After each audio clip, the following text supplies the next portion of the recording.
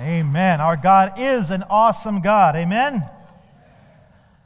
I've entitled the message this morning, Consider the Source, and our text for the morning is Jeremiah chapter 23, verses 16 to 32. I'd encourage you to turn with me if you have God's Word in printed form or on your device. Jeremiah 23, 16 to 32. And I would ask you please to stand with me for the reading of God's Word. Jeremiah 23, 16 to 32.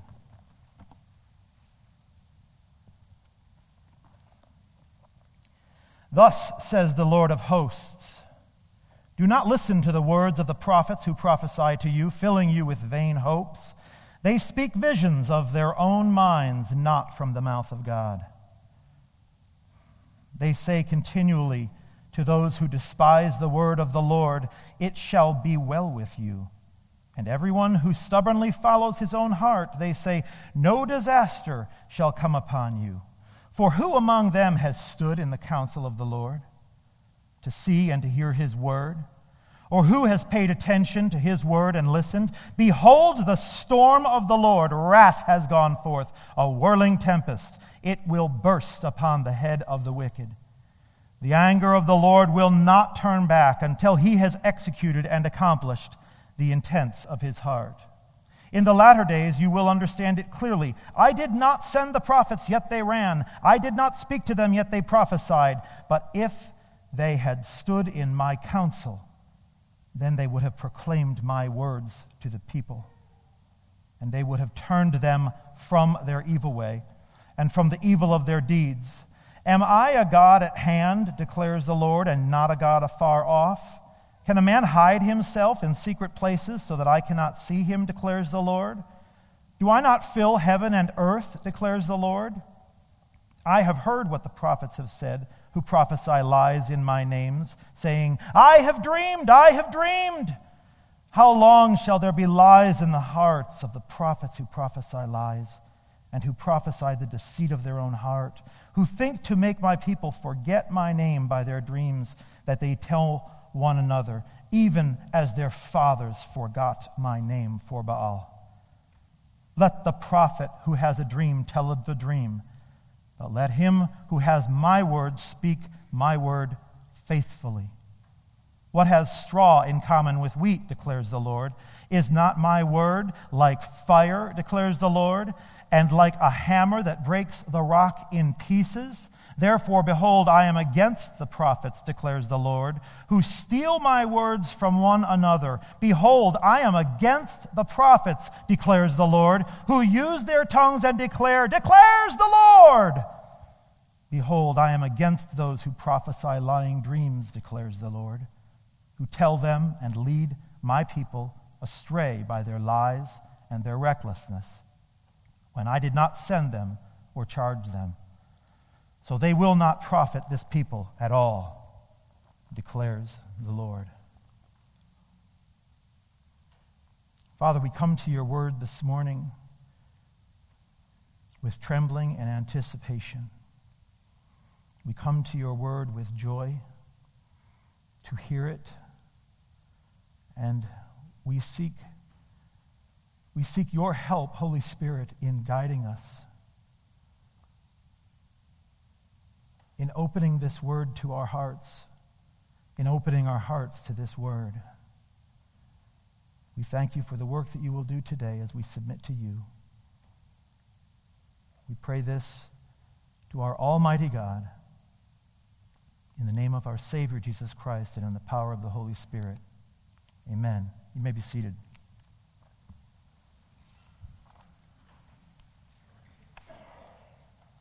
Last week, Pastor Scott made us wait until the very end of his message to deliver the customary 3 points that some of you feel you must have in order for your Sunday to be complete, right? I've chosen a different approach, and I'm ready to lay out a 3-point sermon right now. Are you ready? Judas went and hanged himself. Go thou and do likewise. What you are about to do, do quickly. What, no hearty amen? Okay, I guess I'll preach a different sermon then. Jeremiah lived and served in Jerusalem of Judah during the time of the divided kingdom. After the death of King Solomon, the 10 tribes of the north refused to follow Solomon's son Rehoboam, and thus this led to a divided kingdom of Israel to the north and Judah to the south, which included Jerusalem, where Jeremiah was called by God to be a prophet both to Israel and to the nations during the years leading up to what's known as the Babylonian captivity. The book of Jeremiah takes the form of an anthology, a gathering together of Jeremiah's compiled prophecies and sermons, and also of narrative accounts of the events of the time. Where the northern kingdom had hotly pursued a path of self-destruction, committing spiritual adultery by adopting foreign gods and engaging even in such grotesque practices as child sacrifice to appease these false deities, the southern kingdom soon followed suit. Despite the late reforms of good King Josiah, Judah as a culture was too far gone and slipped swiftly down the slope of disobedience and self-destruction. They consistently ignored their fundamental mission as God's chosen people to be a blessing to those without a home, a father, or a husband, immigrants, orphans, and widows. Their king and even their priests were all in bed with foreign gods, and to make matters worse, the land was full of false prophets, men who claimed to bring a good word from God, but whose promises of peace would prove empty. It was in this consensus that Jeremiah found himself called to be God's messenger and eventually an eyewitness of the siege and destruction of Jerusalem and the exile to Babylon. Now, as if all of this doesn't seem like a difficult enough job for him, we learn that Jeremiah was essentially walled in on two sides. Lest we imagine for any moment that Jeremiah might have been in some kind of a position to negotiate a settlement between the Lord and Israel, the context tells us that not only did his own people reject him and forbid him from continuing in his prophecies of judgment, he was also forbidden by God himself to make any appeal or intercession on their behalf. The divorce papers were filed, and the claim was irreconcilable differences. God's people had never earned the best track record in receptiveness to prophecy department, right? But in these days, they had doubled their guilt by actually seeking out and rewarding prophets who would tell them what they wanted to hear. And so it is with this background that Jeremiah steadfastly warns against their continuing sin, to plead with them to return to the God of Israel and to beg them not to listen to these false prophets. Where the false prophets of Jeremiah's day and of ours have invited the wrath of God by claiming to speak for him when, in fact, speaking for themselves, there are more subtle ways that we ourselves may easily stray into this same territory. Even more subtle than the insidious "God told me" prefix that we often hear, the slippery area that I'm speaking to is more akin to bumper sticker theology than to blatant deception. I'm speaking of that subtle abuse of Scripture wherein we claim promises made by God to other people as if they were meant for us. And this is very easy to do, especially when we encounter the second-person pronoun you. Divorced from its context, it is natural for us to personalize such a verse, especially when it says something that we are eager to hear. Certainly, we're much less likely to appropriate verses such as this. "You brood of vipers, how can you speak good when you are evil? For out of the abundance of the heart, the mouth speaks." Or, "I never knew you. Depart from me, you workers of lawlessness." And to be clear, personalizing you verses isn't always wrong, provided that we understand the intent of the speaker in the original context. A few years ago, for example, I preached through the familiar passage of John chapter 15, verses 1 through 6, where you will recall Jesus said to his disciples, "I am the vine, you are the branches." In that case, while our Savior was personally addressing those disciples present with him at the time, it is understood that he was describing the nature of the relationship which all of his followers would find their abiding in, a life-giving and a life-sustaining union between Christ the vine and those who by faith had been born again and are in him. And so sometimes you means them, and sometimes you means all y'all, or as they say in Philadelphia, yous guys. but spiritual discernment and just plain common sense are both necessary to avoid misappropriating Scripture. Let's consider another example that's right near here. In chapter 23, which we read a few moments ago, Jeremiah was prophesying against false prophets who claimed to be speaking for God, but who were actually speaking for themselves, and apparently even plagiarizing one another in the process. In the surrounding chapters, he also delivered strong warnings of the inevitable conclusion if they refused to change course. He clearly and repeatedly signaled the pending invasion from the north and the destruction and captivity to follow.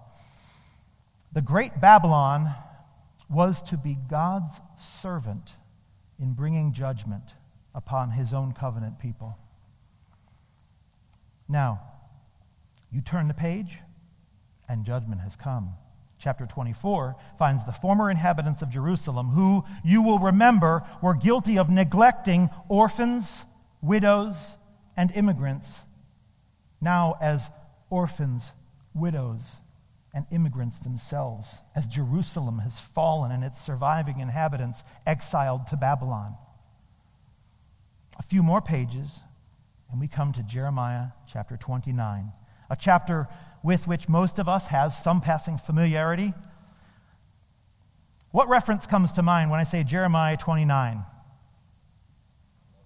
Jeremiah 29:11, right? This must be one of the single most popular life verses or Facebook posts for professing Christians. I see it all the time. And it is an encouraging verse. And it speaks of hope in a way that sounds so familiar to us as New Covenant saints.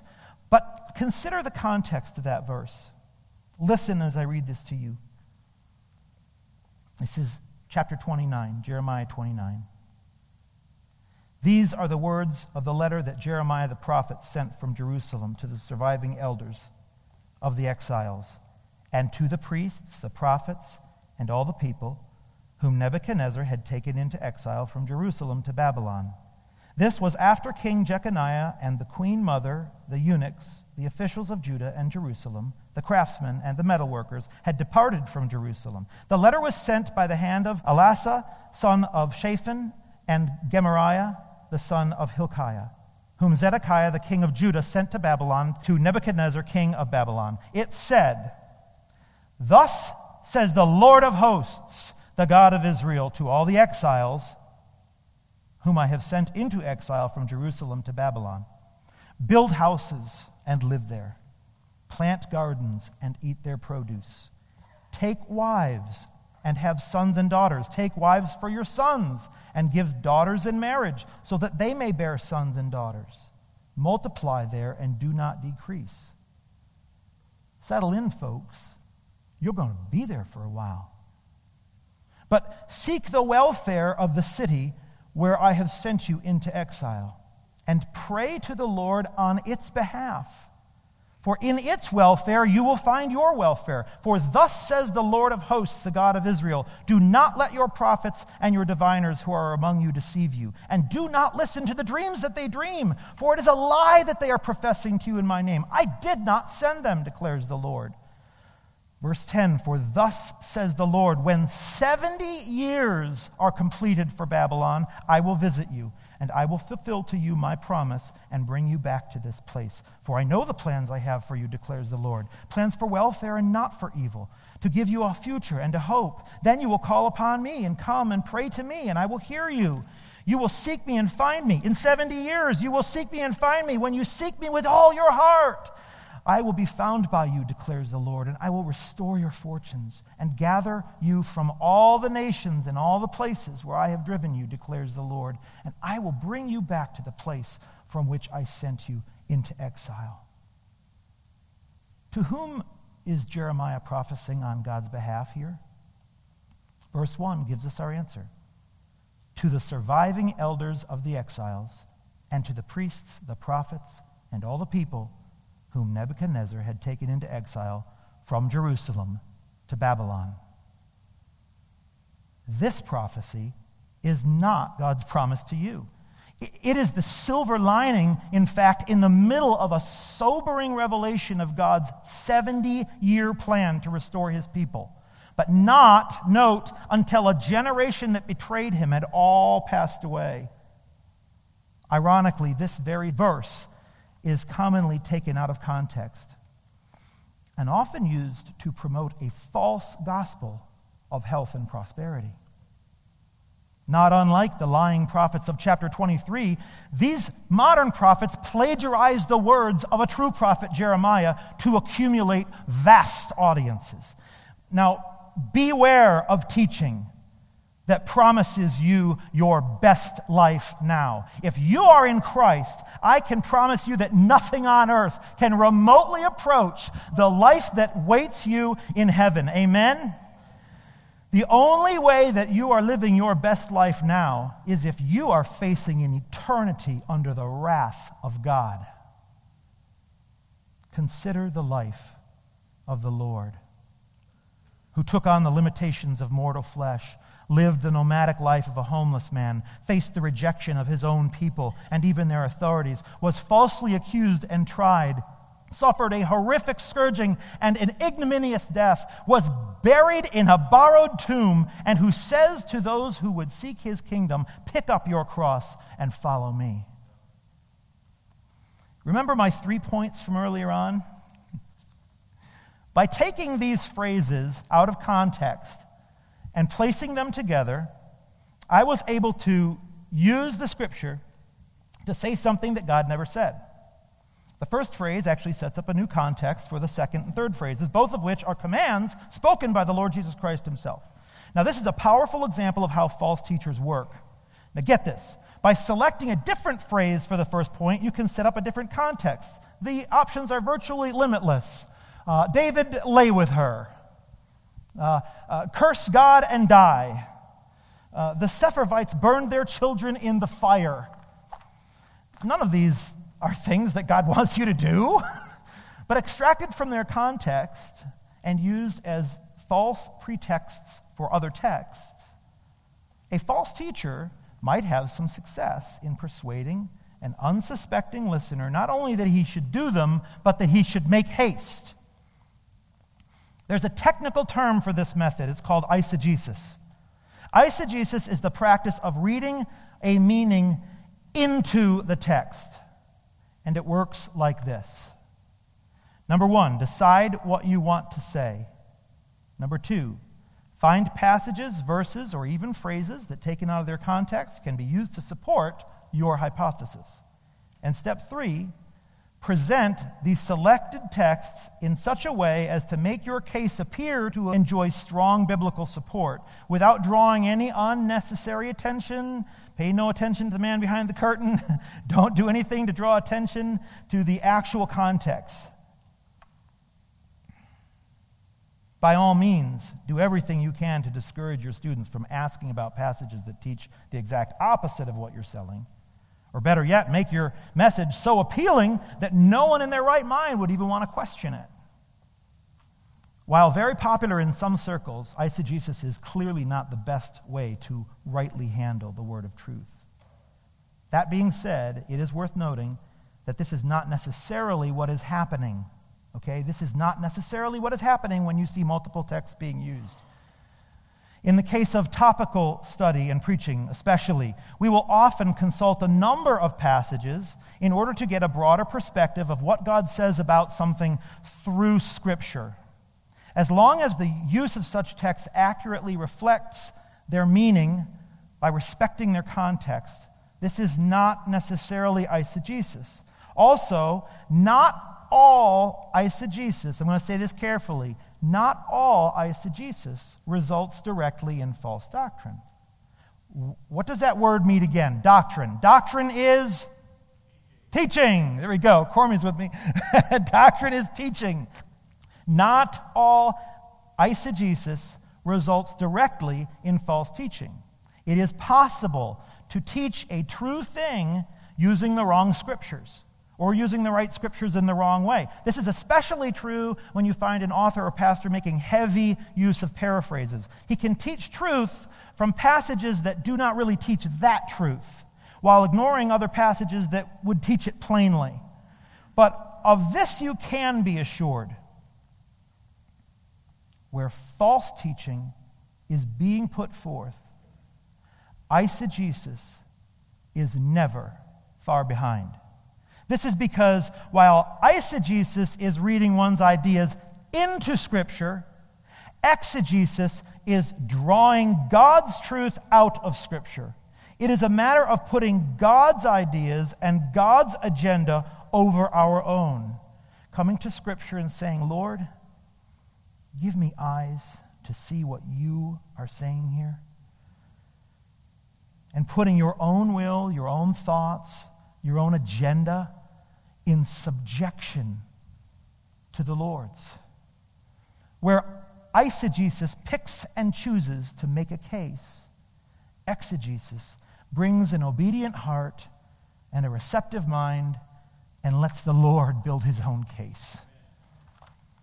Yes, okay, I get it. Exegesis is not eisegesis. Why the big deal? I trust the staff here to teach what is right? Aren't I covered in a word? No. As much as you may think that you are safe from falling prey to false prophets in the middle of the Bible Belt with ABC right down the road, Walmart is just about the same distance in the other direction.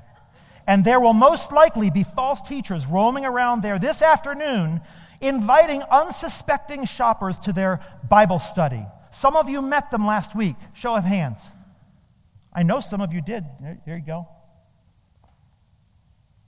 These people and the organization to which they belong are followers of a false prophet from South Korea who started his cult in 1964, claiming him to be Christ the Holy Spirit.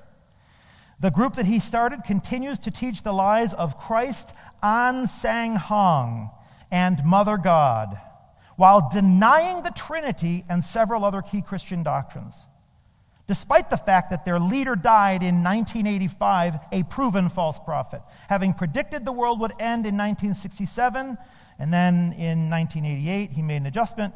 Subsequent to his death, the organization took one more stab at it, claiming 2012 was the year. At least they had the Mayans on their side that time.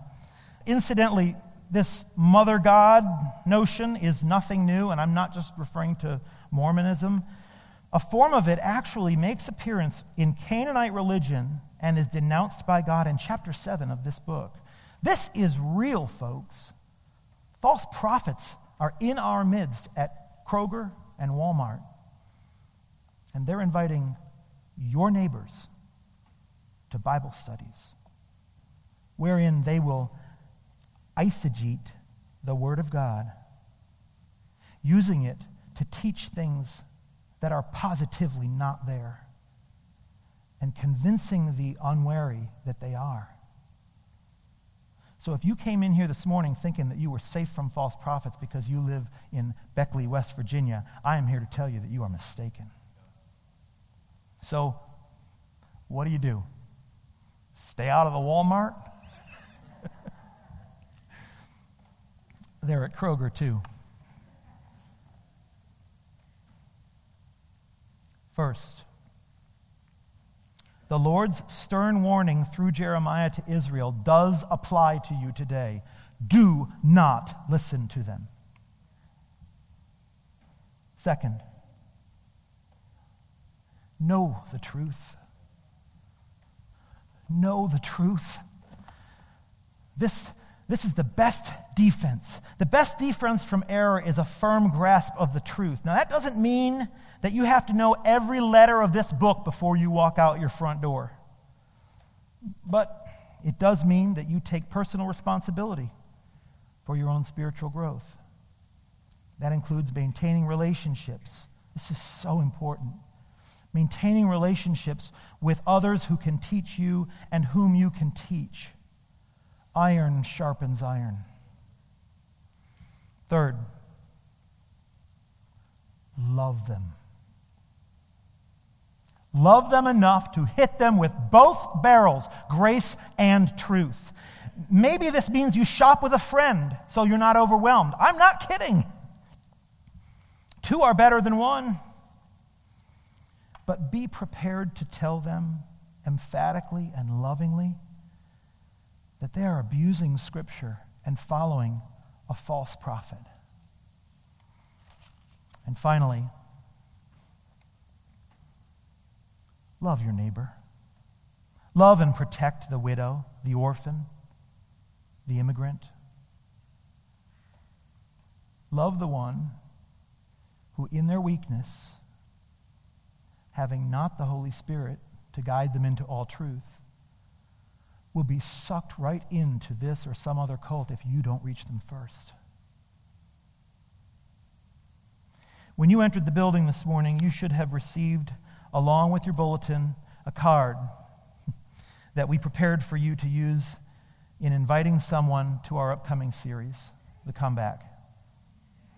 Yeah, there he is. There's Daddy. Would you please locate that card right now and hold it up in the air for me? Locate that card and hold it up for me.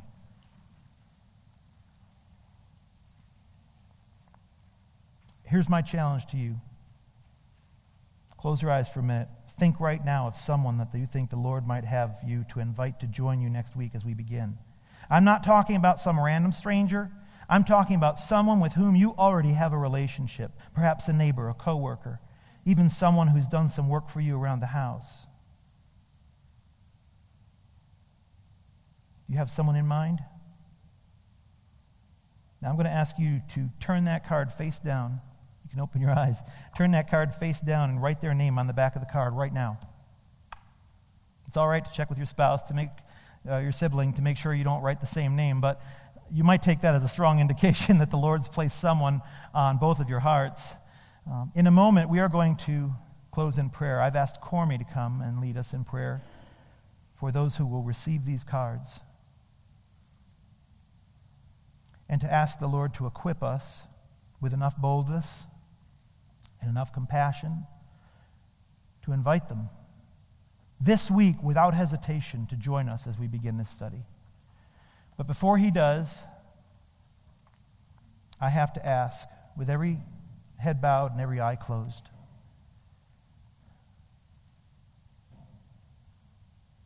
do you know the Savior today?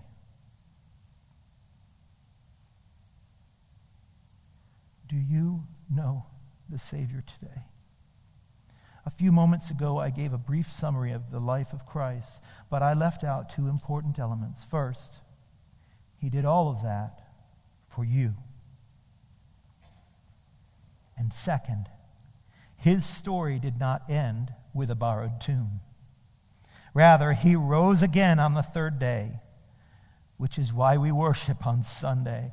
He established a new covenant, inviting people from every tribe and tongue and nation to trust in the sufficiency of his blood shed as the sacrifice for our sin, so that we too can be raised again to eternal life.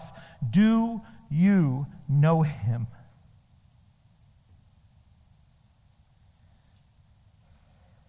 I plead with you, don't live your best life now.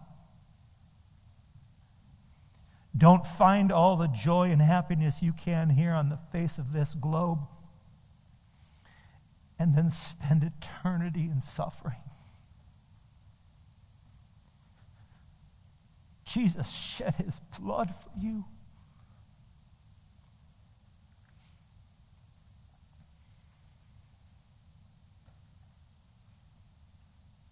If that's you,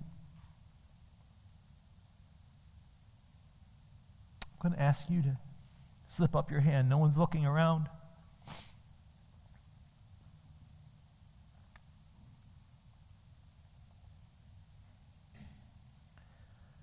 It's not about a show of a hand, and it's not about taking steps down an aisle. It's about what happens between you and the creator of this universe in your heart.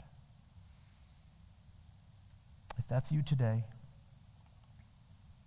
please see Pastor Chris or me or really anyone else around you before you leave this morning. We'd like to pray with you. We'd like to give you assurance that your best life is to come. And it is far beyond anything we can ever imagine. Cormy, would you lead us in prayer, please?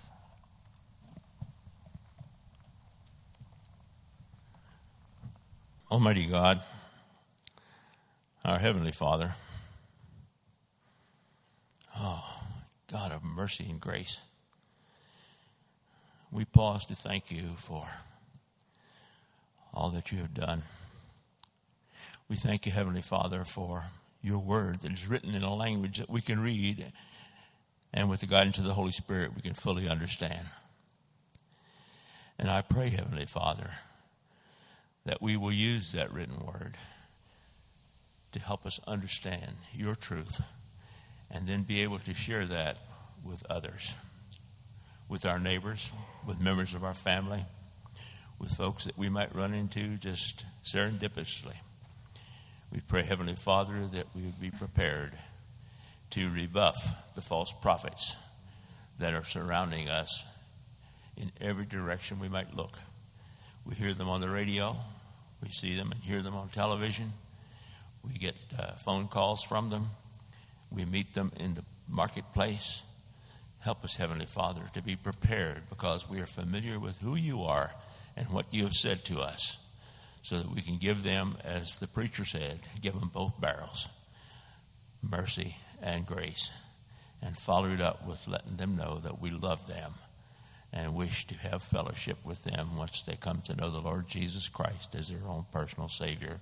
We pray, Lord, that these cards that we've taken in our hand this morning and a name that we've put on the back of that card, I pray that we will follow through and make connection with this person and let them know how much we love them by letting them know who you are and what you have done on their behalf.